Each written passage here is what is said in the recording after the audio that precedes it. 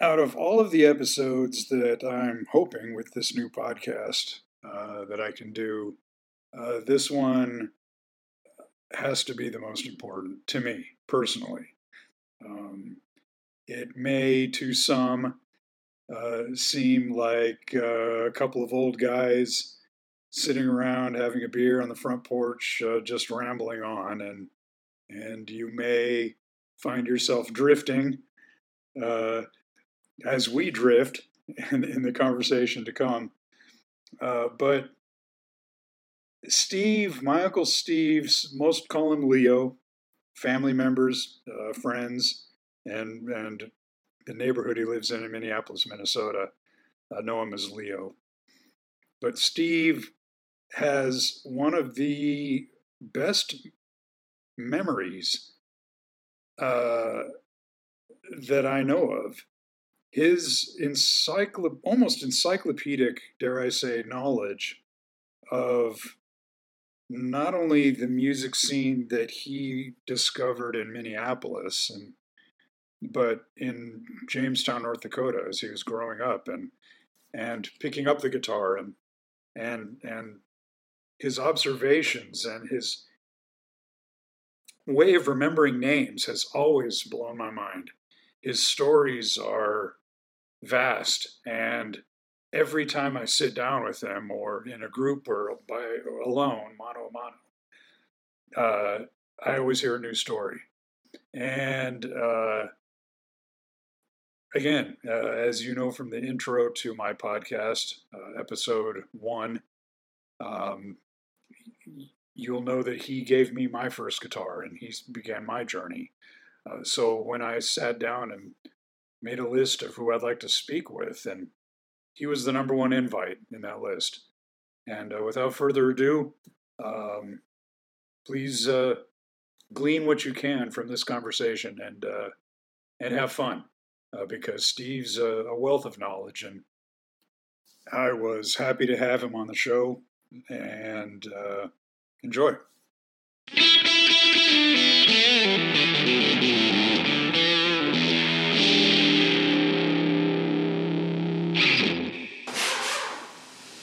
So, Steve, thanks for joining me, man. Thanks for joining me in the garage. I appreciate it. And yeah. When it comes to my story about the guitar and my relationship with the guitar and music related to guitar, it all starts with being handed my first guitar. And that was you in Jamestown, North Dakota, 1977. And I kind of told the story in the intro to the podcast. So you, as a guitar player, and I'd like to know, and I've never asked you this before, and I've never heard your story. How did you get turned on to the guitar? Was it a song? Was it a group? Was it watching someone playing? What was your start of your journey? Boy, I was thinking about that in the last hour, and it's a really pretty rich road. And to clarify to the audience, whoever is listening, I'm not really a professional guitar player. I'm a home noodler, but I've been a home noodler for 60 plus years, probably. For a couple of decades playing A, E, D, A, that kind of stuff. Strumming whenever I was living with somebody that had a guitar. Because I gave my first one away. Well, I have to say, though, being a noodler, there was a moment when you came and visited us in Anchorage, and I still had my first electric guitar that I bought out of the Sears catalog, and I was living with Jay and Jeff in my dad's condo.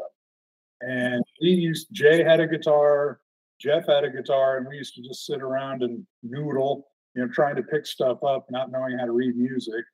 And you sat down with one of our guitars and played something, and I got so freaking amazed. I'm like, okay, I know Steve's a noodler. I know he's not a professional, but God damn it, what was he just doing right there? Yeah, I remember that time too.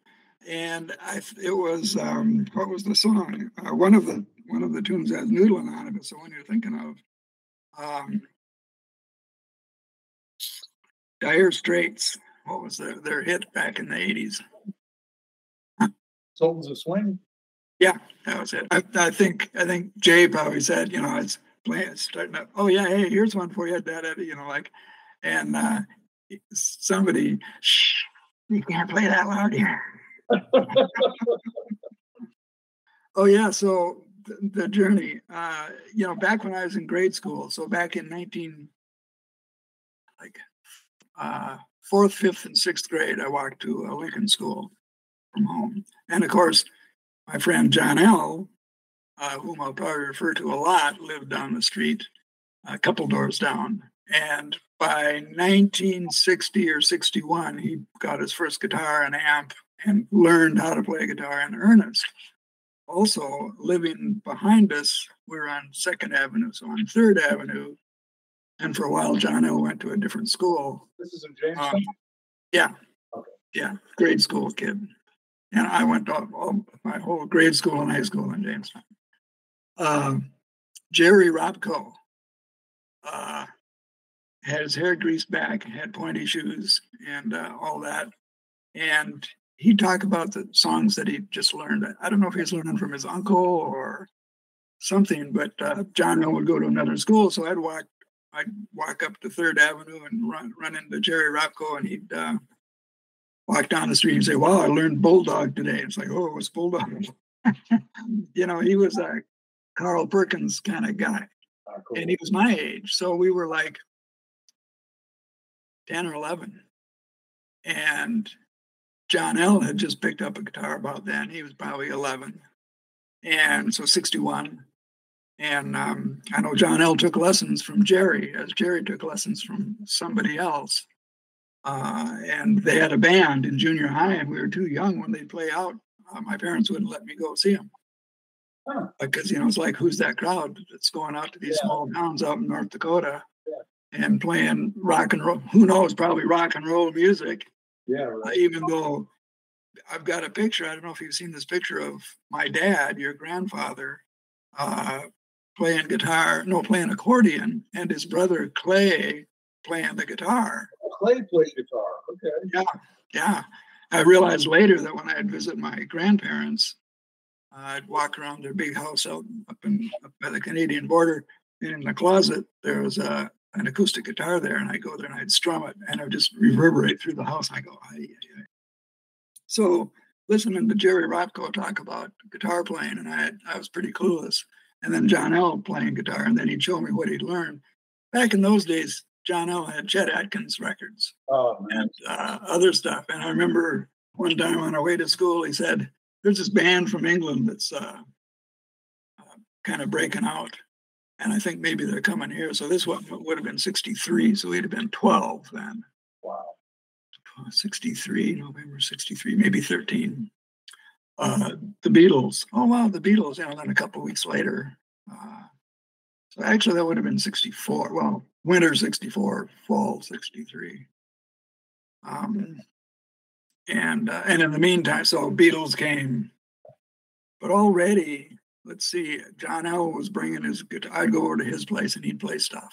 Okay. One of my big regrets in life, I think, if I have any, was it's like being exposed to John L. daily while he played. What the hell was I thinking? Why didn't I go buy a guitar? Mm-hmm. In retrospect, I just thought, well, guitars for magicians, not musicians, magicians. They do magic stuff. I have no idea what that is. So why should I do that? Right? Why would I do that? Yeah. Can I do that? Can I didn't even think. It was more like I couldn't do that. Oh, wow. Because John L. was good right out of the gate. Wow. He was, emulating Chet Atkins and other players that I hadn't heard of, and James Brown. Wow. Doing R&B stuff when he's 12 and 13. Sometimes he plug it. Huh? Did he have a musical background that influenced him to pick up the guitar, or? No, as far as I know, he had no musical background. Wow. The drive and desire. I guess, there was a spark in there. I think maybe his dad showed him a guitar. I think he told me the story that he was they were in a Sears stores or something, or a Sears store, or a Montgomery Ward. And he saw this guitar a couple of times, and either he asked his dad for it or his dad said just picked it up for him. Wow. And it was a kind of guitar, probably pretty much like the one I gave you. You know, pretty big, clunky, thick stringed, Acoustic. box. Yeah. Uh-huh. So John L. was acoustic playing in front of you and not yet electrified. I think I might have missed out on those acoustic years. I think when I first started noticing, or the earliest memory I have, he had an electric guitar. I forget what his first one was, and a Fender amp. Wow. And he was playing some tunes. Now around that time, this is before the Beatles, or about the time the Beatles came out, I was listening to the Ventures and the Beach Boys. Nice. And it's like I've always had a thing for that surf, twang, major chord, stuff, big reverb. Yeah, and that to this day, that resonates for me.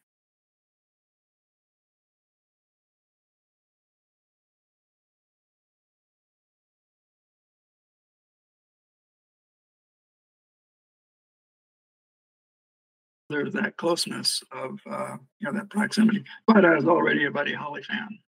Yeah. But it's interesting you mentioned that, Steve, because I had a ticket to go see Steve Ray Vaughan in Texas before he died. Wow. And suddenly I had to, and back in that day, you could log into the internet and get a refund. So I had to call on the phone, have send the refund in the mail. But yeah, that was, it's kind of one of those when Kennedy was assassinated or Martin Luther King or 9/11. It's one of those, and I've always kind of felt this way about guitar players. You remember where you were.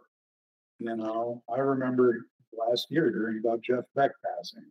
And I think my whole week was just kind of a malaise after that because we grow this attachment with those creations.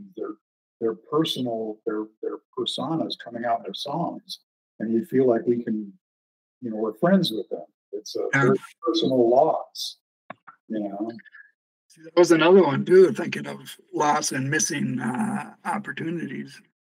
I'd have had to sneak, as some of my friends did. I was in high school, so 66, probably 66. I was probably a junior in high school or sophomore, and where Jamestown is, where Fargo is, and Detroit Lakes is a little further down.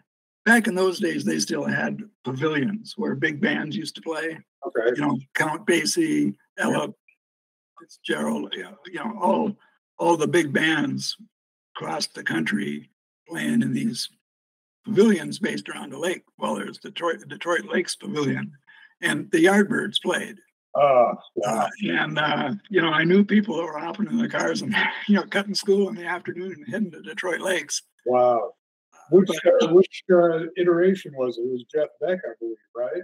I don't know if the year was 66 or the year was 67 wouldn't matter. And I never found out which. And I think it was because I think Clapton missed it. He dropped out of them just to hit the U.S.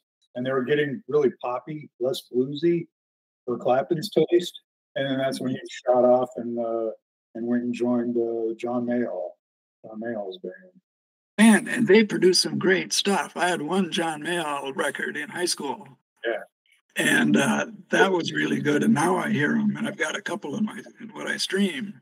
And it's like it goes back, and I think, wow, let's see, who's that? Is that early Fleetwood Mac or something with Peter Green? Peter Green. And it's like, no, hell, that's John Mayall, and that's Eric Clapton. Wow. Yeah. Those were his best days. John Mayall. Really, that was just like the epitome of the blues. When I first discovered it, I was looking at the cover going, that's not the Eric Clapton I know. And he's sitting there reading the Beano magazine. And, okay, well, let's give it a shot. Oh, okay. Because, the Clapton I first discovered was Cream. Well, right. And Layla and, way later Clapton. But this was early, raw, more blues-oriented Clapton. I was like, holy crap, yeah. And have you ever heard the early Fleetwood Mac albums?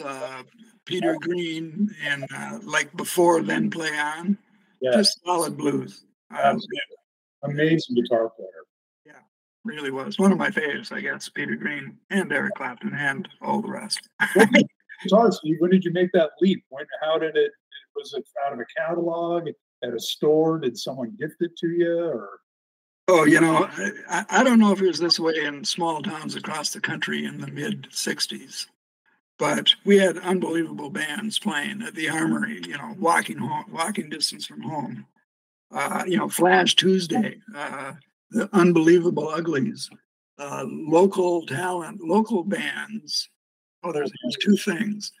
The Walkers, great band. They played all the hit songs. They played them perfect. Lanny Myrie learned how to play guitar in reform school. I mean, that's a classic story. cool. His keyboard player, Donnie Mowry's mother owned Marguerite's Music in Jamestown. They were the biggest retailer of rock and roll equipment in the Midwest in the 60s. Wow. Their closest competition was B Sharp in Minneapolis. Whoa. 360 miles away. Wow. They built a rock and roll empire and everybody came there. John L. taught guitar lessons there. Oh, wow. That's where you'd go by. That's the record store. That's where you go thumb through all the records. Nice. That's where local guitar musicians would come down and be playing in the basement.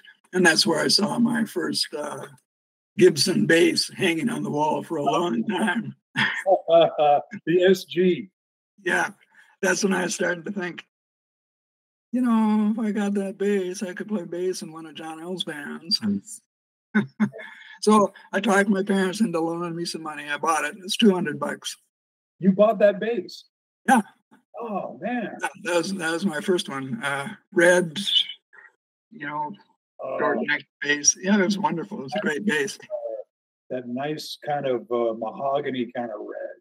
Yeah, yeah. Oh, bright red. Let's see, what'd you call it? I'd call it burgundy, candy apple burgundy. Oh, okay. It's candy apple. Okay. It was nice. Anyway. Well, I have to ask, and you didn't know how to play guitar, right? No. Isn't it funny how you think bass could be the gateway? Like, well, it's a simpler instrument. I think I can do. There's 4 strings, not 6. You play a note at a time. No more than back then. No more than 4 or 5 notes per song. Right. Yeah.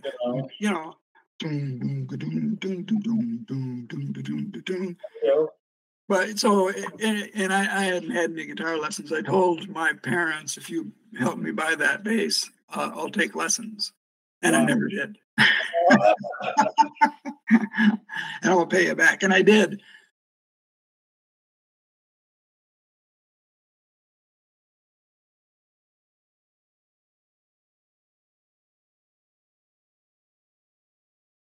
But then, let's see, turning points there were, let's see. All the stuff I learned, John L. showed me how to do. And so we could play together.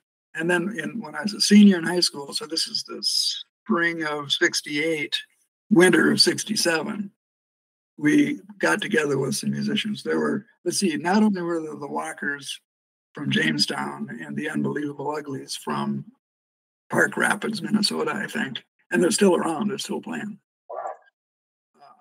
And, they're 80. There was the Gremlins. And that was a band with Tim Inkstead, Doug Kruger. Doug Kruger was a folk singer and the singer of the Gremlins. I can't remember all. Rich Dwyer was in it for a while. Steve Runquist was in it for a while. After some people moved on and went to college, John L. became the guitar player, and he was the best guitar player they ever had. Although the other one was good too. Bob Ringstrom on drums. I'm still friends with Bob Ringstrom. He lives up by St. Cloud. You still in the Gremlins? No, they broke up in probably 69. When you say they're still playing as individuals, they're still playing there. Oh yeah, some are. Oh, Bob Ringstrom has a whole big set. Sometimes he'll call. We've talked a couple times FaceTime, and he'll show me his basement. He's got his old drum set and a bunch of stand-up congas and all kinds of other percussion instruments. So he's still doing it. So you and John L., you got your bass, you're sitting down with him, he's showing you the ropes. Did it ever come to live performances or? We won. No, we took second place in talent contest. What did you play? Huh? What'd you play? Let's see. We had Mike on saxophone. I'll think of his last name later. Saxophone. Bob Ringstrom on drums. John L. on guitar. I played bass. We did a medley. A Paul Butterfield blues with the Blues Project, 2 of their songs. And it was kick-ass. I mean, that was like John L.'s first big outing, public outing. Okay. In town. And people were blown away. I mean, he was awesome. Who got first place? JB, Frank McLean family. He had the, what was their name? They had a polka band, the Polka Dots. Oh, cool. Okay. They were good. Playing a polka tune. Yeah. A lot of polka tunes. I thought we had it cinched, but no, the Polka Dots beat us. That's okay. I mean, it was North Dakota in '68. What do you expect? Yeah, right. Yeah. So '68, I mean, you're getting pretty close to when you went to Woodstock, right? Yeah, it's a year down the road. No idea what was coming. Those years from 68, 67, 68 to 75, encapsulates the entirety of my identity or my life, or like becoming me. Yeah. And everything happened. So like when I think back now on this happened in 68, this happened in 69, this happened later in 69, this happened in early 70, this happened in mid 70, this happened in late 70. It's like, how did I cram all that stuff in there? But anyway, that's another digression. Wow. Regarding music, getting back to music, the environment around Jamestown in those days, and maybe it was the same in every little town, I don't know. Being where Marguerite's music was helped. Having all the local bands helped.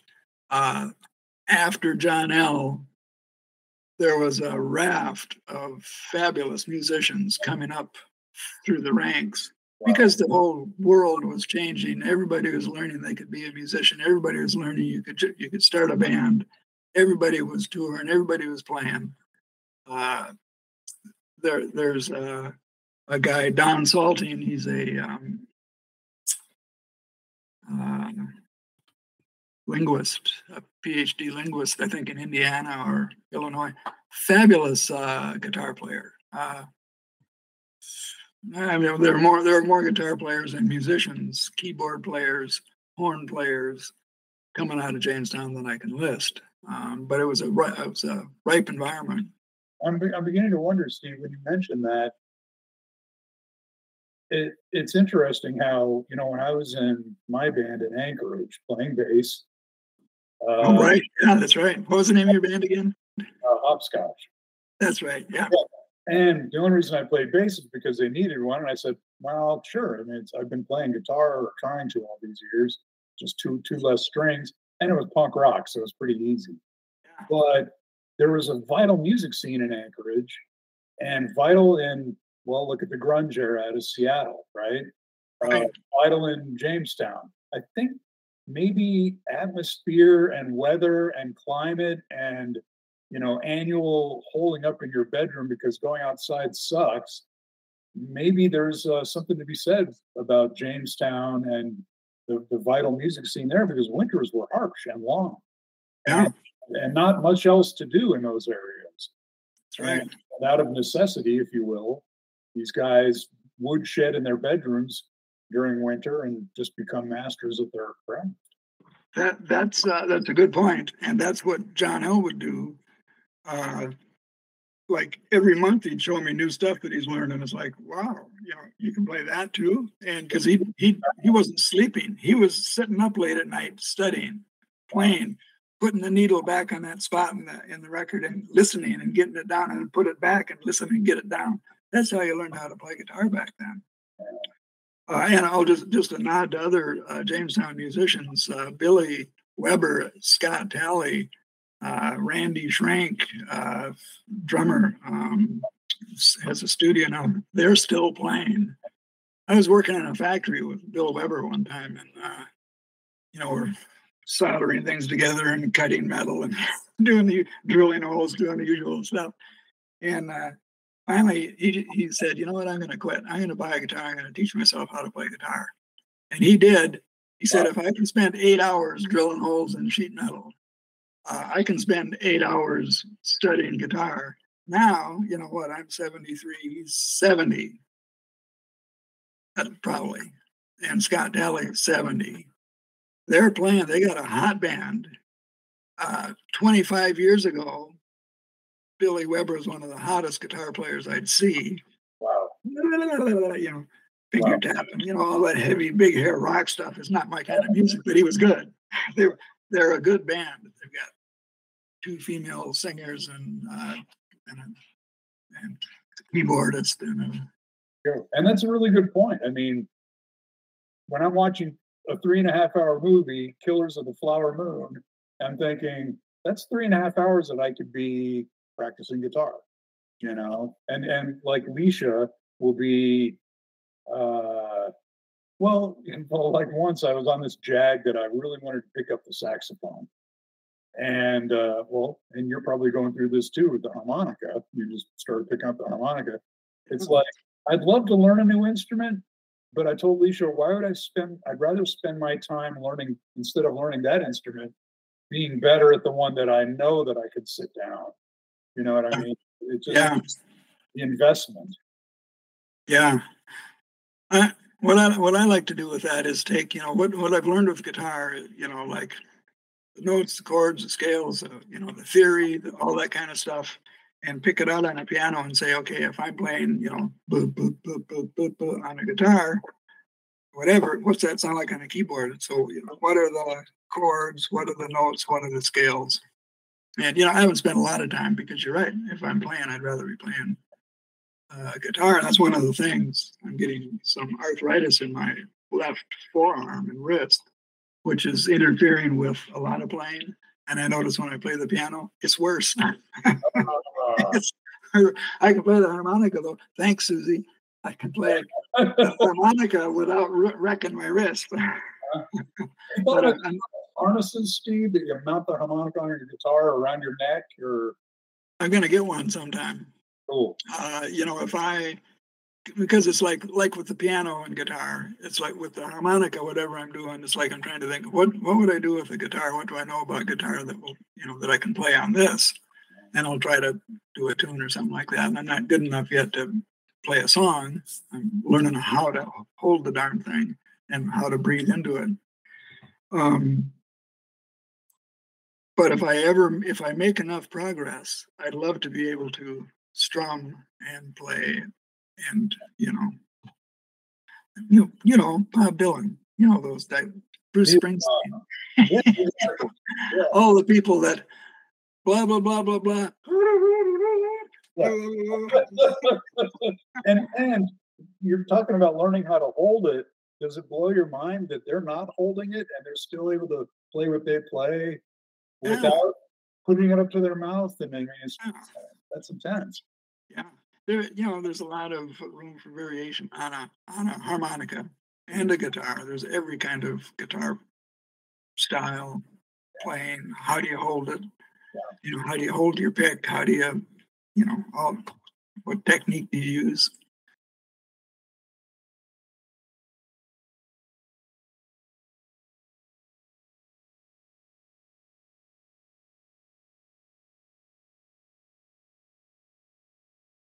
There are people that are awesome players that have it on their lap. Exactly. Or with their feet. I've seen guys that do amazing things with just their feet, Yeah. I was going to say what I like are the street musicians. There was one guy that I knew, he was a client of mine back in the day hospital days, and he was a great musician. He's about my age, maybe he's a year or two older. Had a drum, harmonica, and a guitar that he tuned really tight because he could, had big strings and he tuned it high. So he could get a bigger noise out of it. So he'd be drumming with his drum set with his feet, playing his harmonica and playing on the street corner. He was crazy as a loon, but he was really good. Wow. So when did you make the segue to guitar? You're right now thinking, I'm going to go through life as a bass player. The bass is what I have. I'm attracted to it. I've just won second prize at a talent show playing bass. When did you go, you know what, maybe I should do what John L's do? If I want to learn the adventures and those cool surf riffs, I need to get a six string. When did that transition happen? Let's see. Hard saying. Early 70s. When I got out of high school and went to started college, I sold my bass. And of course, every guitar you've ever sold, I regret it. I wish I still had it. Yeah. Now it's worth $3,000. It would be, or $2,000 or something. But I sold it. My dad was upset because I sold it for cheap. I gave it away basically to my good friend John Lang, who was a fabulous bass player, and his whole family. In fact, getting back to the Jamestown, I'll digress a little bit, but still be on focus. The Lang family. John Lang played bass with Al Adkins from Maryland, who was a violin player, but a great guitar player. And they had a little band, a three-piece band back in 69, 70. And the Lang family, John Lang's dad, Les Lang, played saxophone, was a jazz player, and a guy that bought the radio station from Chicago who knew the jazz players from Chicago, I forget some of the names, they'd come to visit Mr. Crilly, I forget, Ed Crilly, and Les Lang, Ed Crilly, and guests from Chicago would play jazz in their living room. Wow. And John Lang grew, I think he was born with a guitar in his hand. I mean, there are a bunch of bands. I mean, after I left Jamestown in 75, the town was filled with several bands with dozens of great musicians. Wow. But the Lang family was one of them. Did any of them go on to make any recordings or break out of the small town vibe of being the big fish in the small town to being a, full-time professional recording traveling band, or? Not that I can think of. Let's see. I can't think of any musicians that made it big time from Jamestown other than Peggy Lee. Peggy Lee? Yeah, that's from Jamestown. You know Peggy Lee? Yeah. Yeah, she's from Jamestown. Did she ever come back to Jamestown and say, hey, here's where it all started. Thank you for... Probably not. Not that I know of. Forget where we were headed. Oh, let's see, the transition from bass to there. Sold my bass, ran around, did a bunch of things. That was back in the day when I was doing a lot of traveling, wasn't holding any jobs, was hitchhiking around the country. And wherever I landed, or somebody had a guitar, that'd be everybody go to bed or whatever, and I'd go pick up the guitar and strum it. Go over my, practice my AED chords and strum and stuff like that. Speaking of those AED chords or EAD chords, one time, a friend of mine and I were in the Grand Canyon, and we were there without a permit, and we were meeting people around the canyon, and there was a guy with a sailboat. He was an old guy. I think he was from Europe, Germany or Norway or something. He had a guitar, and we sat in his tent, and he played us some tunes. And he played a Johnny Cash tune, I Walk the Line, I think. Nice. And I remember watching him. I didn't touch his guitar, but I watched him. And then probably 25 or 30 years later, I was thinking, hey, that's right. There's that guy. And I remembered him playing. Of course, I Walk the Line are easy chords, but it's like it was around the time that I was thinking, you know what, I think I will try to play guitar more seriously and learn some stuff besides E, A, D, C, G. By then I knew C and G too. Yeah. And you have an F R chord. Yeah, that's right. That was, but that was one of the songs that I picked up from 20 years earlier that I remembered watching somebody play and thought, I think I can play that. And it's like, oh yeah, there it is. So what you're saying, Steve, is, and were you guitarless when you went to Woodstock? Yeah, probably pretty much. Although I'd stay in Minneapolis and I knew several people that had guitars laying around. And so same thing. I'd pick them up if I saw them. Yeah. But I didn't. The thing is that attraction was always there. It was in you're watching Hendrix on stage. You're watching a guy in the Grand Canyon in a tent playing it. And you're always logging in those memories of when the instrument was in your vicinity and when you were able to pick it up yourself and interact with it.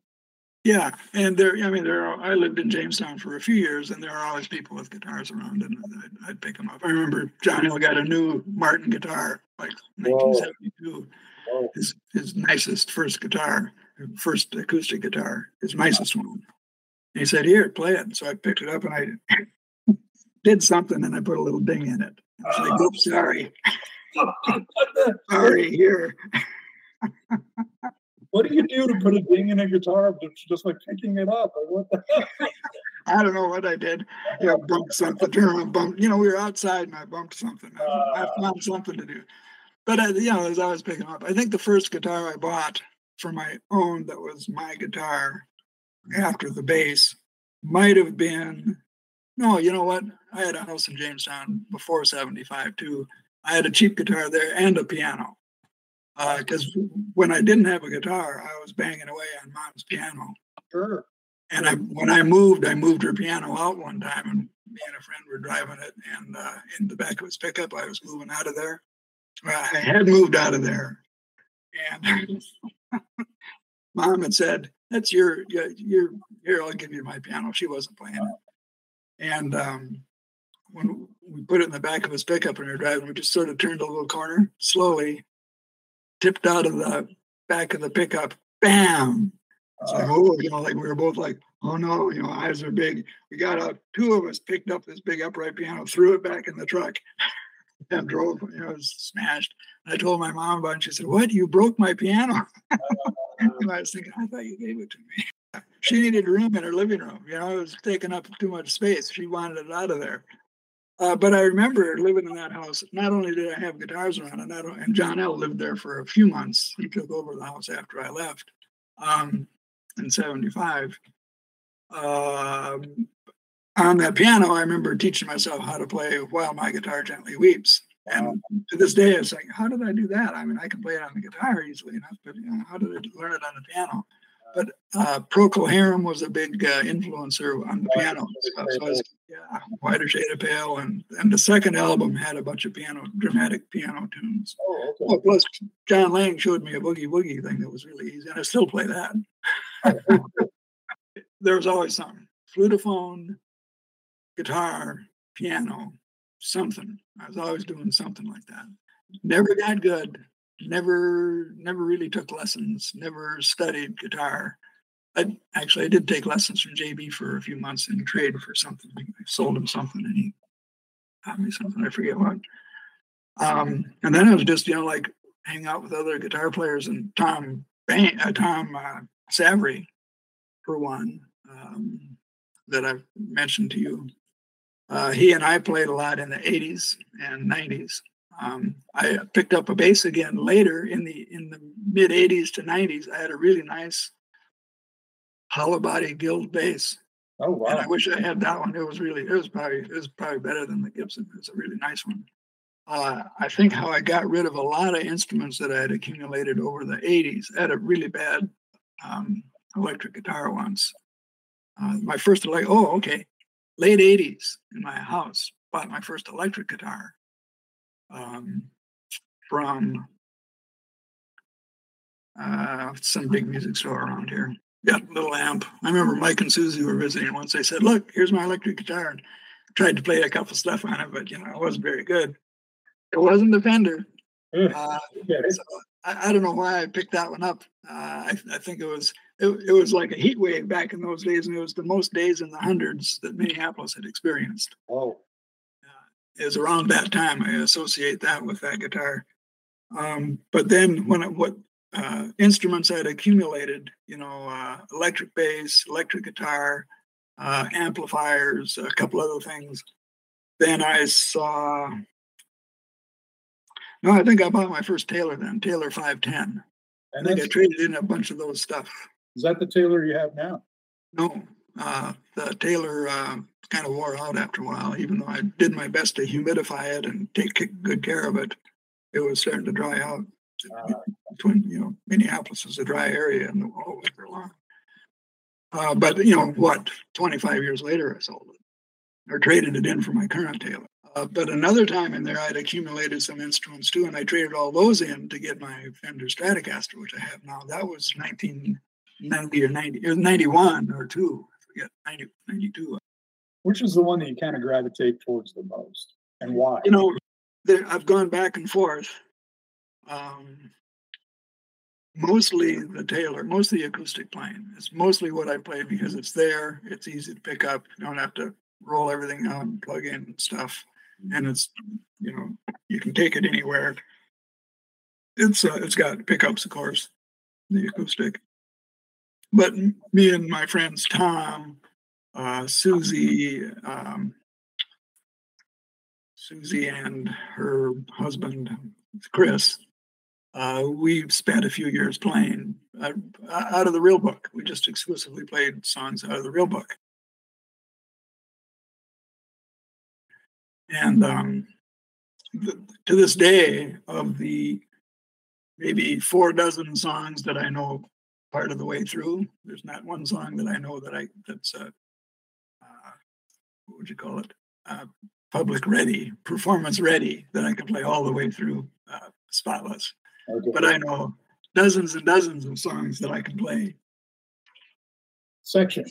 90% of it. Yeah. Yeah. Not keeping time or anything like that. Sure. And so, any one of those. But anyway, we did that a lot with the real book. And most of the songs that I know that I probably can play all the way through are jazz tunes from the real book. Awesome. So that was really my orientation to playing a little more consistency. Learned some scales from JB and played jazz real book and did that over time with my acoustic guitar, because Susie was a fabulous mandolin player. Oh, nice. Very good accompaniment. And Chris was a decent guitar player, and Tom was a pretty decent guitar player too. Back then he was pretty decent. He's gotten much better in the 20 years since then. So that's probably how I mostly learned. And so it's like now, or in the last 10 years, 10 or 15 years, I have to go back and learn some of those songs that I was listening to in my 20s, teens and 20s. Over the decades, Steve, when you pick concerts to go to, because I know that's one of my downfalls. Downfall, I guess I could call it a downfall, but might be a blessing, actually. I always pick the concerts where I know the guitarist and I'm going to watch the guitarist. Over the decades, did you gravitate towards, okay, I've got to go see these guys because yada yada's on guitar? Yeah, for sure. Let's see. Well, like the last 20 years, for sure, the performers that I've seen the most of, Richard Thompson, whether he's solo or with a 3-piece band or a 5-piece band. He played with an accordion player and fiddler. Richard Thompson has been my go-to musician for the last 20 years, at least 20 years. Because of his guitar. Because of his guitar playing. He's like peerless as far as popular tunes, especially European-based popular tunes. Steering rock and roll songs, but a lot of really deep ballad, British-based ballads, about war and love and crooks, most of them. He's a powerful singer. He's an impressive performer, and his guitar playing, it's mind blowing. When I listen to his recorded stuff, I have to remind myself he's the only guitar player on stage. When you see him in person, it's like, how's he getting those sounds out of that? He's one of my primary guitar heroes. I haven't listened to him much lately. Any moments from previous concerts where it's like, shit, I remember watching Pete Townsend smash his Les Paul, or I remember when, Yeah, threw his guitar in the audience, or any of those moments where the guitar players shine in your memory from concerts past? Yeah, so many. I'll go through a few of them. One of my favorite stories, I'm sure you've heard it a couple dozen times, seeing, I used to see Paul Revere and the Raiders a lot in Fargo. They'd come through, and they were always fun. I mean, they were good. They were tight. I knew I had all their records. They were good. Paul Revere and the Raiders. They lost at State Fair. Another band, one we saw at the band was Big Brother and the Holding Company without Janis Joplin, me and you and Jeff. Right. She was pretty good. She actually held her own. Well, one of the biggest mind boilers was going to see. This was after a few Paul Revere and the Raider shows. Herman's Hermits, opened by Blues Magoos. Herman's Hermits was the name band, but opening were Blues Magoos, and second in line was The Who. Oh, wow. Oh, man. Like 1966. Oh. I think they had I Can See for Miles out as their single. Wow. But this was their first American tour. Yeah. Wow. And man, the place went nuts. Oh, man. And of course, smashed all their instruments at the end. Yeah. The next time, a few months later, they came back to Fargo. They were the opener because everybody went, Who's Herman's Hermits and Blues Magoos? Funny. They did an opening, or they were the only act, I think. Wow. Yeah. And they wrecked the place, and the crowd rioted, and mayhem ensued. And so Fargo banned rock music for a brief moment. Wow. But after that, in Fargo, I saw Jefferson Airplane, Eric Burdon and the Animals, and a few other, Bob Dylan a couple of times, sure, like that. But then other bands, of course, Woodstock. That was the king of. That was beyond words. Yeah. The band, The Who. 10 years after, I missed Hendrix, I missed Santana. All those, but I saw so many great bands. The year of '69, I was in college, NDSU. Friends of mine picked me up and we went down and saw the Grateful Dead at the Labor Temple in Minneapolis. That was a total mind-blowing experience. And by the end of the year, and then just before that was February or March '69. 2 months before that, I saw Hendrix in Minneapolis. You did get to see Hendrix then. You missed Woodstock, but you did get to see him live. Yeah, saw him a year before Woodstock. 10 months before Woodstock. Oh man. And it was kind of disappointing. He was doing his record. It was a tour. He was hitting all the bands. So this is November '68, and he was just playing the hits off his record. He played for 45 minutes. Wow, that's a quick show. Yeah, it was, and it's kind of like, really, that's it? That's all you got for us? It wasn't the performance that disappointed you. It was the length of time, right? Yeah, it's that he did the songs off his record. Are You Experienced? Hey Joe, Purple Haze. Yeah. I don't even think he did an encore. Oh, son of a gun. Yeah. Actually, one of my probably the earliest guitar hero, Lonnie Knight, a local guy here, used to tour around the Midwest and came to Jamestown a few times. Joker's Wild first, and then Flash Tuesday. Flash Tuesday was an awesome band. And he was a big Jeff Beck fan. He was an awesome guitar player. He's like 6'4", skinny as a rail, long blonde hair, high-heeled boots, bell bottoms back in those days, three-piece band. It was the first time I saw like the big double bass setup and a drummer with biceps and just, killer drummer. They were awesome.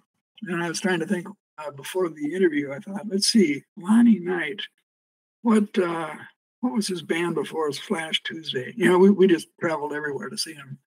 So I thought, I wonder if he's on. I looked him up to see if I could find the name of the band. Found an interview with him on some local radio station back then. He was releasing a record.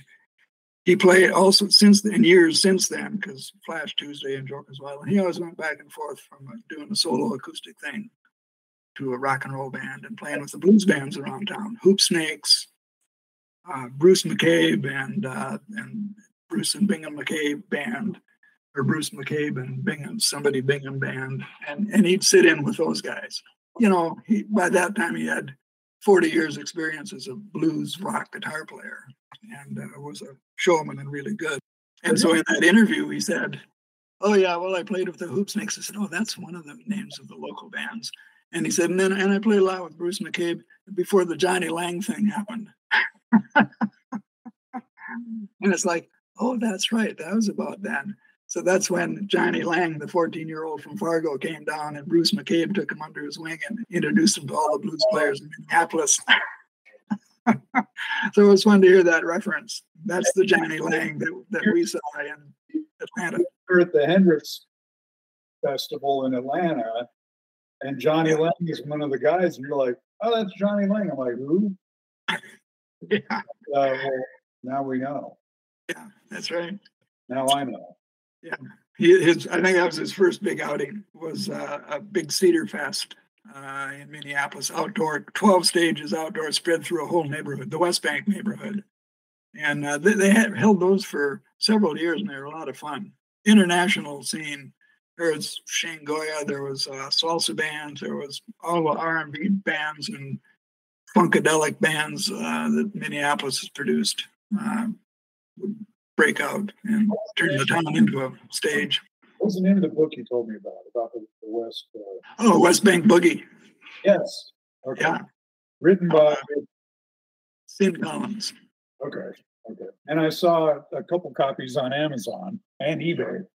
Found it on eBay. Oh, wow, yeah. If you ever need it, I'll loan it to you if you ever want to see it. It's chock full of Minneapolis history. I'd love to. Do you ever think about going on Google and searching some of these names and seeing if there's photos or recordings out there that someone happened to have a tape deck set up and they got some of these bands that you're talking about in Jamestown? And you think anyone was out there archiving that material? Every now and then I check YouTube for something like that, and every now and then I'm surprised. But yeah, I'll look more for like some of the. I doubt if there's anything on the Walkers, but probably the Unbelievable Uglies, because they're still around. They were really a good show band. They were good. Back in those days, getting back to the pavilions around lakes, there's the Carrington Pavilion, Rainbow something Pavilion. There's the Spiritwood Lake Pavilion. There's the one in Detroit Lakes and all that. Back in the 60s, there were these touring bands from R&B bands, Spider and the Crabs, the Fabulous Flippers. They would come out of Lawrence, Kansas. There must have been some big production agency there, sending all these great brass R&B bands, sending around, touring around the Midwest. Those are the days, like back then, before that was only AM radio. So there'd be these big boomers, like the guy that broadcast from Mexico, Wolfman Jack. Okay. There was KOMA from Oklahoma City. Oklahoma City. Middle of the night, you could drive out in the country and tweak your antenna or something and get that one. And Bleecker Street from Little Rock, Arkansas. These were big. That's where you got your latest music. I think there's a big station out of Minneapolis too, Twin Cities, but not a big boomer that broadcast across the whole country. Dude, what are your thoughts on guitar? I mean, do you ever explore new music? Like open up YouTube and check out what's going on now with guitarists? And are there any out there that Yeah, you don't have to name names, but like maybe style or anything that you're gravitating towards, or what? How do you? Maybe the question is better asked: is the role of guitar playing changing in music? Yeah, I know there's been a slice of popular music out that doesn't catch my attention, that I'm not drawn to. I suppose it, maybe ballady, maybe a lot of different instrumentation, maybe a lot of international influences, Yeah, which, by the way, I'm all in favor of. As far as the new music that's routinely broadcast, yeah, uh, not that drawn to it. right. There's exceptions. There are youngster bands, like, not youngster bands.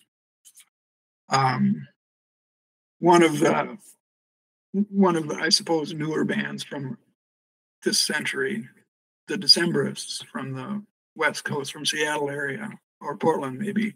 Okay. They're good. I like what they're doing. They're like acoustic instrument driven, stand up bass, mandolin, violin, acoustic guitar, all amplified, of course. Oh, Trampled by Turtles, yeah.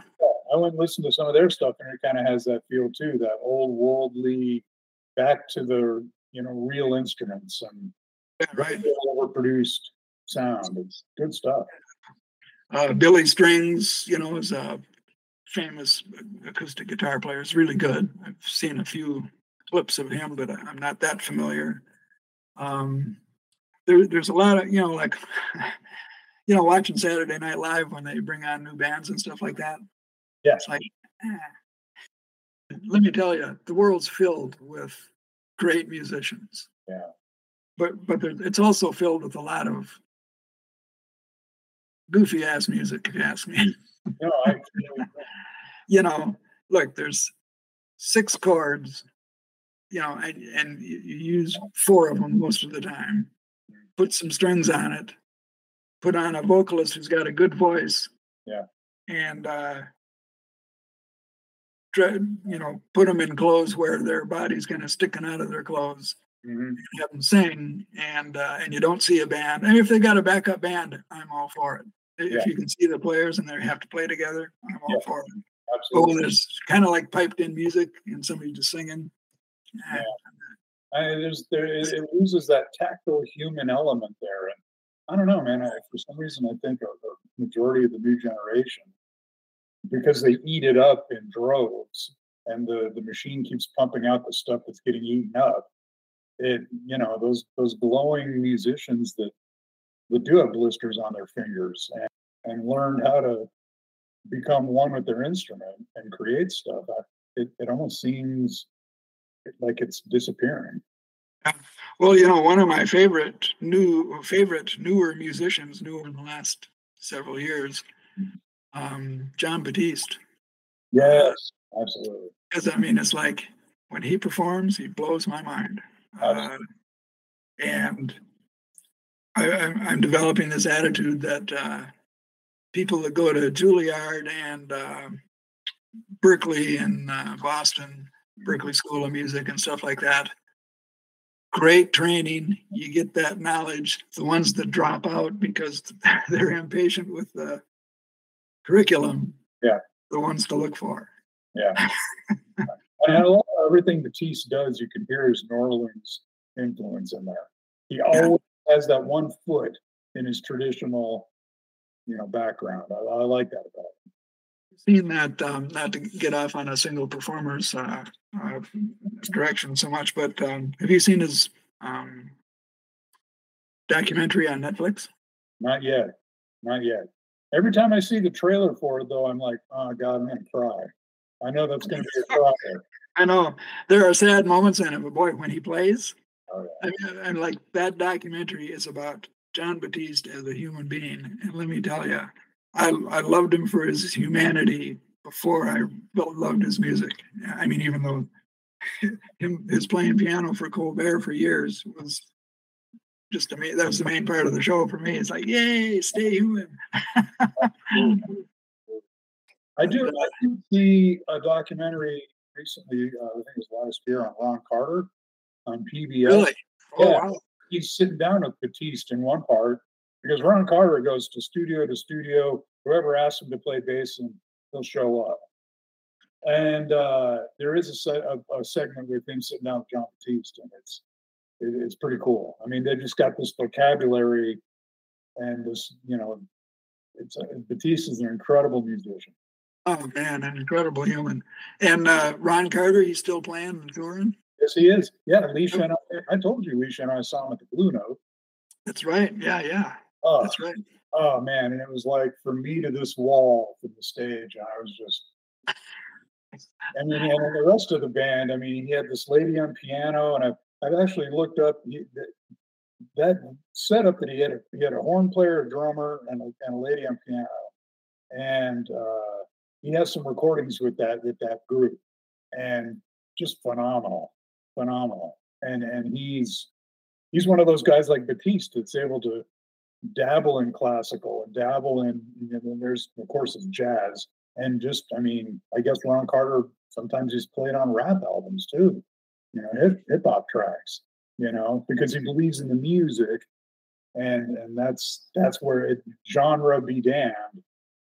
Yeah, John L. has on once on campus in a room about this size. So everybody's knees were knocked together, and Ron Carter was there. And when was that? Had to been in the early to mid '80s. Wow. Was it his own thing? Yeah. Oh man, that's cool. I don't remember who else played with him. Huh? It's like all I saw was Ron Carter. All I remember is Ron Carter. Pretty sure he didn't play solo, but I don't remember a piano or a horn or a drum. if someone was, you did it with me. I remember watching you playing this acoustic guitar in Jamestown at the age of 10, and I think I had that you sitting in front of John L. Moment where you're like, wow, what is he doing? There's that magic there. I don't think I could. And then you handed me the guitar, and I was like, I think that's the first time I ever experienced crying from happiness. At the age of 10, it was just like mind blowing. And if you were to, pass on, or say some kid comes up and he's like, hey, I'm thinking about picking up guitar. I see you have a guitar, and any suggestions? What would you tell them as a guitar? I mean, what would the words of wisdom be? Oh, well, learn the basics, play them over and over, and then just keep on playing and practice. Trade in sleep and work for holding up in your room and listen. I mean, actually, one thing that I didn't do very well is listen. Train my ear. Listen, learn songs, listen what it's doing, and connect. Play what you want to, but play a lot. Practice, and do something new every day. That's what I'd say.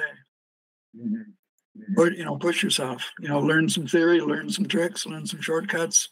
Play what sounds fun. Play what feels good. And that's the key. Have fun. Don't overstress yourself about it. If you see these people, like that moment when you're playing in Anchorage when you're visiting us, and I've had that moment a couple other times with other guitarists where it's like, holy shit, I'm never going to get this. You know what I mean? This guy's 5 years younger than me, and he can play this tune. And I'm like, how did you do that one? And they're like, oh, just like this. And you're like, okay, wait, hold on. Don't get discouraged. And if you can't, you're never going to be like everybody else. Oh, that's right. You're going to be you, and you're playing what you want to play and what's coming out of you. And I think that those are the guitarists that I'm attracted to personally, is the guitarists that divert from the norm, like Jeff Beck or Hendrix, or, the guys that take the basics and go in different directions with it. And you're like, well, okay, now that's a direction I've never heard before. That doesn't make it wrong. There is no wrong or right. It's the only thing that's right is what you're feeling when you're doing it. Playing with your feet, playing it on your lap, playing the song in a different key. don't let that discourage you that you're not sounding like or looking like what they're doing. That would have been the advice I'd give maybe when I started taking it seriously at the age of 16, 17, 18, is that's the advice I would have given me as a younger player. Don't lock down in the, geez, I can't do that, or yes, but you can do that, Yeah, right. Yeah, you do this, and if it's fun, do a little bit more, find more fun. Yeah. There was I forget where I saw this somewhere. Some musician that we probably know, and I don't remember who it was. I was talking about being at a show. He was one of the performers. There were some fans hanging out, and another band walked on, or came out, or joined the room, or something. And the guy said, "Oh man, what are they doing here?" or something like that. And the guy that he was talking to turned on him and said, "What do you mean? It's not who's good. It's music. It's all music. Don't, that's all I had to say. It's all music. Don't judge what's good and what isn't good." I think something else that I teach, tell, and pass on the knowledge of is dive into other genres. I mean, I sat through that PBS documentary from Ken Burns on country western music. Yeah. And I was like, why in all those years did I shun this genre when, for one, it's so guitar related? I mean, guitar is the rock foundation of country music, right? Yeah. And just dabble in, and don't be afraid to sit down and listen to a classical, even if there isn't guitar in it. Listen to an Elton John piano riff or a Beethoven symphony.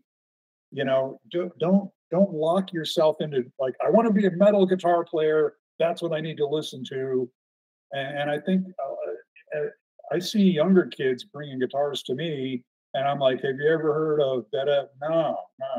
They're like, "Yeah, but I've heard the new Metallica," or and they know the names, and I'm looking at these kids going, "God, if I could just," and I don't want to sound like the old man in the room, but it's like, take a listen to Blues Breakers with Eric Clapton, or take a listen to the Who, My Generation, and you'll know where it was coming from when James Hetfield, Metallica, picked up a guitar, and and so I think that's a piece of wisdom I pass on to a younger crowd too, is expand your horizons. Yeah, I had to rethink. I had to redo some of that. There was a brief time, when I was a kid, and Hendrix and the Doors and Cream were all coming out and all that. When it was like, oh, Johnny Cash, he's not cool, or Hank Williams, or like some of those others was like, holy smokes, Johnny Cash, Hank Williams, one of the greatest songwriters. Jeez, come on, you guys. Yeah, and I've got a bit of a bone to pick too, and I have a tough time with these algorithms and Google and Spotify and iTunes and all these other places saying, oh, we know what kind of music you like, because they, somehow they probably know what my playlist is and my whatever. We've created a playlist for you, and it's all Zeppelin, Who, Cream, Fleetwood Mac. It's like, cut it out, man. You got to jump around the world a little bit. I think, and that's a very good point, Steve, because I think algorithms need to change at the times too. And I think an algorithm that you resonated with, and they probably try and do it, if you happen to listen to Beethoven over here and Jimi Hendrix over here, and maybe the algorithm should be pointing towards, oh, Patrick happens to be, he likes songs in D major. Have you ever tried listening to this tune in D major, or that kind of stuff? Algorithms need to get a little more sophisticated, and then it will be less linear, like you're saying, and broaden our horizons as listeners. Going back to what we were talking about earlier, some of my lack of discipline and not practicing and not working really hard from when I was a kid and all that kind of stuff. It's like by nature, I have so many interests. I couldn't focus on playing guitar. I couldn't I mean, I could only hear the music that I could hear that was being broadcast or what I'd see at a band, but I could never stay focused on one task for very long. It's like, okay, oh, fun. Look, I learned a new chord. Isn't that great? But it's a big world, and I'd go do something else. I'm going bike riding. Once I'm bike riding, I'm going to go swimming. I'm going to read this set of books, and I'm going to read this set of books. I'm going to see these movies. It's just I couldn't, I had too many, I still have too many interests to get good at any one thing. And I've always been driven around by that. And so when there's playlists, I don't want to hear. I mean, sometimes I'm in the mood to hear something old but familiar, and I mean mostly, I guess, because I don't really want to. I don't really like some of the new music, but I need to not jump from band to band. That's kind of alike. I need to jump from genre to genre, from country to country. Like. I just need variety. So the best playlist for me is my music collection, and I hit song, and I hit scramble, and then I get everything. I get the big bands from the 40s. I get Ella Fitzgerald. I get jazz from Brazil. I get an old rock and roll tune.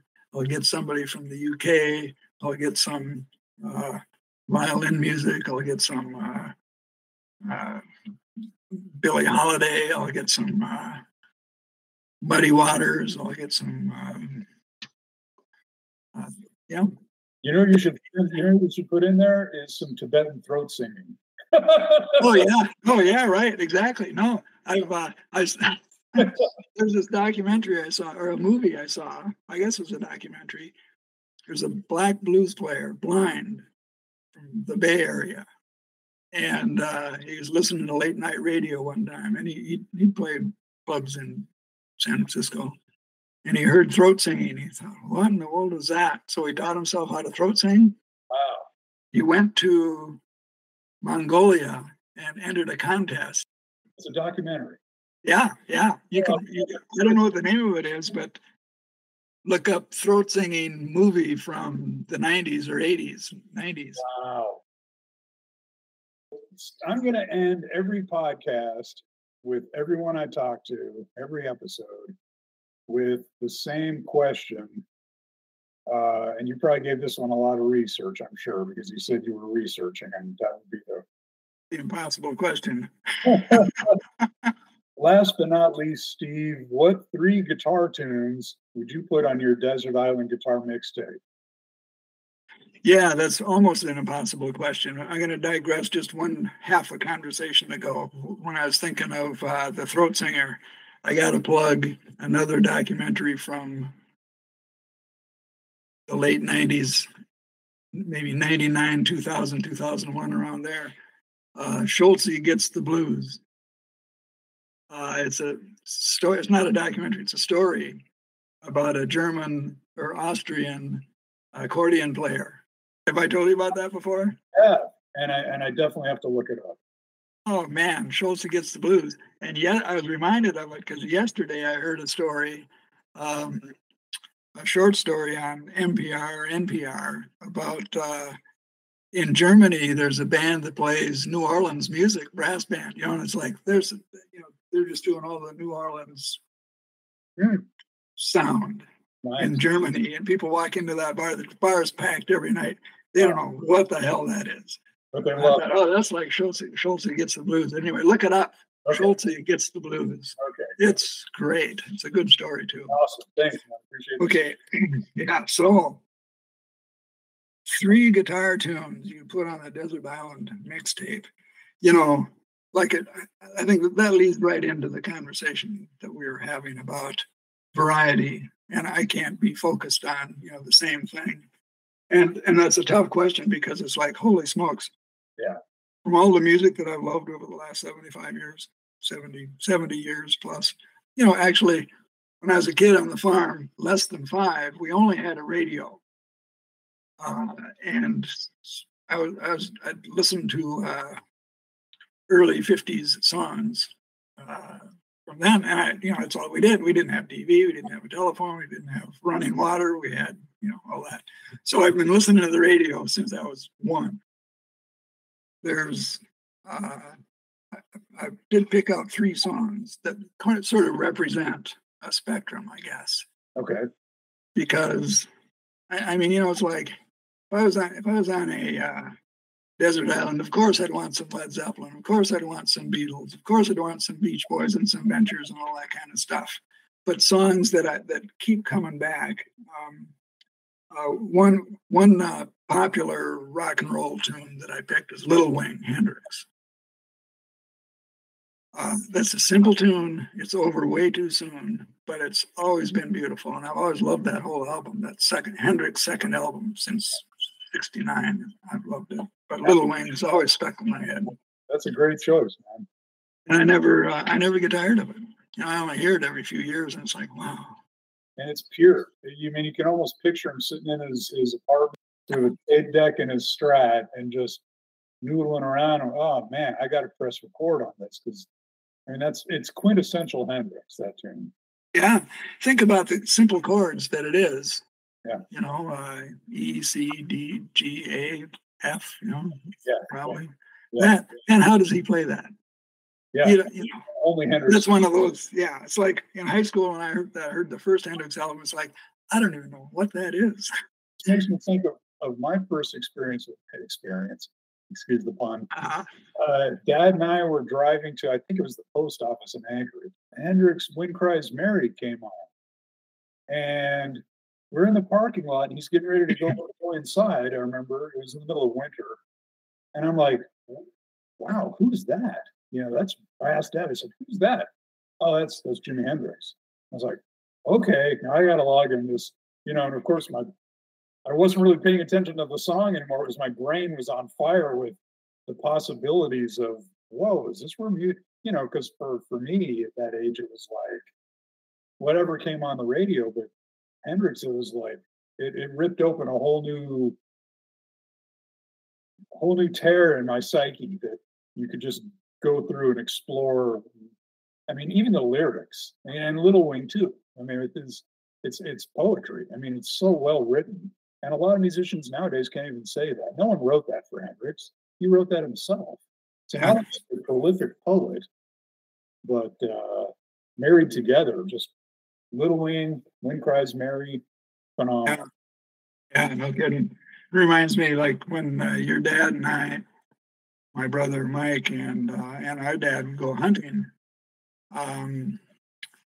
We'd have the radio on AM, FM radio, coming home, we're tired, all that. Maybe it was only one time, but it seems like it's one of those moments that kind of paints a whole sequence. Sure. One of Dylan's early songs on his first album, whatever it was, or maybe this wasn't even on one of his albums. My attention was just pasted to the radio, just listening to the words. When you stand in the vacuum of your eyes and says, "Hey, do you want to make a deal?" It's like, God, I was like 13 years old or something. And he's only like 9 years older than me. So he's like 20. I love those lyrics. And then, of course, that ties into Hendrix as well, because the only Like a Rolling Stone I knew was Jimmy at the Monterey Pop Festival. Right. Yeah. And then to know that Dylan was a huge influence on Jimmy and like All Along the Watchtower. And, it's, holy crap. Suddenly I'm going backwards and finding Dylan recordings, And that's cool that Hendrix could carry the torch like that and say, "Look, you guys, if you love me doing this, go back and grab Dylan." You know what I mean?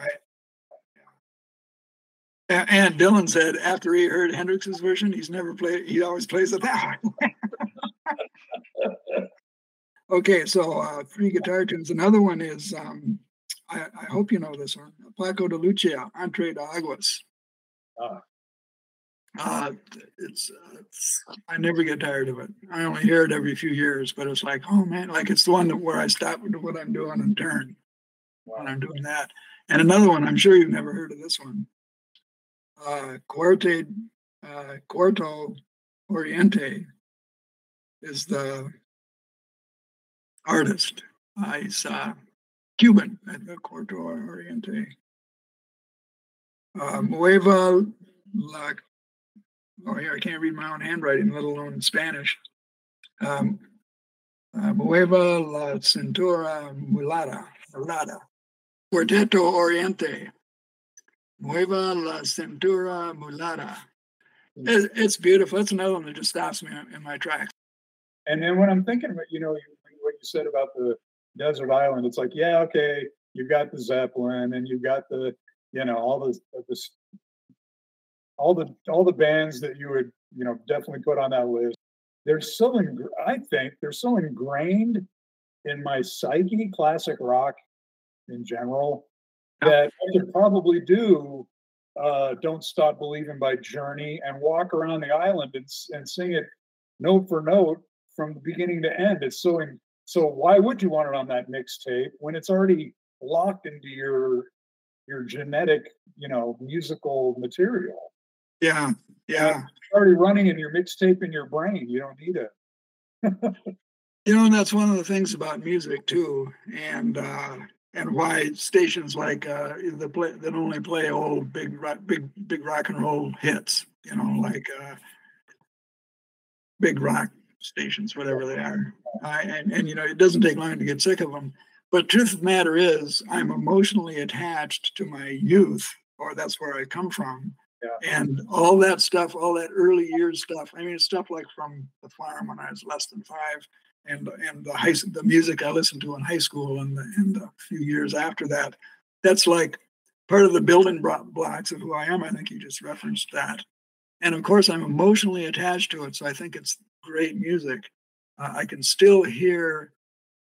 I still look for, or I'm still exposed to or love world music from all around the world. Not all of it, but a lot of it. I mean, it's the songs that reach me that aren't connected to my youth or my development. I hear something in them. And so of course I'm going to be more attached to the old, they're going to catch my, there's going to be a memory attached to it. There's going to be a scene or a period of my life. And kids these days that are listening to whatever's out there today, that kind of goes past me. A lot of it does. Yeah. When they're my age, they're going to go back to, 2010, 2015, right, 20, whatever. Right. It's interesting, Stephen, I'm thinking about this. Is guitar for us as noodlers, like you called it at the beginning, players, in any instrument, is that us attempting to connect and hold on to a continuing thread, maybe even thanking the musical gods for what they've given us over the decades, and becoming an obvious fiber of our being? I think connecting with guitar, for me personally, is kind of a thank you, bowing at the altar of because even though we're playing on deaf ears except our own, right? If you're not recording your own music, you're still giving it to the universe up there, and the energy that is music that we've tapped into so many times, and it might be a kind of a connection. When you hear about Bach and writing, his concertos, there's a certain amount of connection with God. They wrote it to connect with the spirit, the divine. And to me, I think that might be what guitar is. It's our holy grail, our ark of the covenant, whatever you want to call it. It's our musical divining staff that allows us to reach out into that energy. Yeah, 6 strings that are reverberating and part of the vibration of our development. Absolutely. And it'd be like immigrating to another country and then hearing music from your tribe or village or community that you left so long ago. And human history, I don't think there's been a moment in human history that music hasn't been part of, where the community group was. Yeah. And that connects the tribe, that connects whatever. Well, Steve, I honestly am so deeply thankful for everything you've given me musically, and starting, giving me that divining rod, that tool that I could use to tap into the energy that I was just exploring as a kid. And suddenly it was like, oh, I can make this happen, and I do appreciate that. And I really appreciate you joining me in this conversation. Thank you very I'm much. happy to, Patrick. Thanks. And who knew when I gave you that guitar that I was gonna, that it was that important to you? I might have been trying to get rid of some of the stuff I had because I was probably moving to Arizona. It's like, yeah, I don't need this. Take it. Thank you. And when I got it, I remember a lot of times just holding on to it and just like holding it, and not even playing it, just looking at the body and trying to figure out the mechanics of building one of these. And, it was definitely an eye opener for me, a soul opener. And I have to say that you're probably, because of that, you're going to be one of the most, if not the most important guest I'll ever have. Well, thank you. I will say, about that connection with music and holding the guitar and that. I mean, it's part of our cultural thing, growing up with a guitar-driven culture. Even though I'm not a professional musician and I don't know everything about how to create music and all that, there's still nothing there's nothing like picking up a guitar, feeling the strings, the fretboard. I mean, the Fender guitar that I have, when I picked it up and I felt it, that I could just fit like a well-made shoe or something. It's like, wow, I got to have this. It's kind of expensive back in 1990. But just the feel of steel on fretboard and on the frets, and sometimes, like with my arthritis, I can't play very long, but I have to do it. Just pick it up and just do a lick or do a scale or strum a couple of chords just for old time's sake, and it just feels so good. Yeah, absolutely. On stage, though, I'm terrible. Terrible in public. Well, Steve, again, thank you, man. I really greatly appreciate it. And we'll talk again soon. Patrick, thanks so much for your attention and for inviting me. And it's always great talking with you.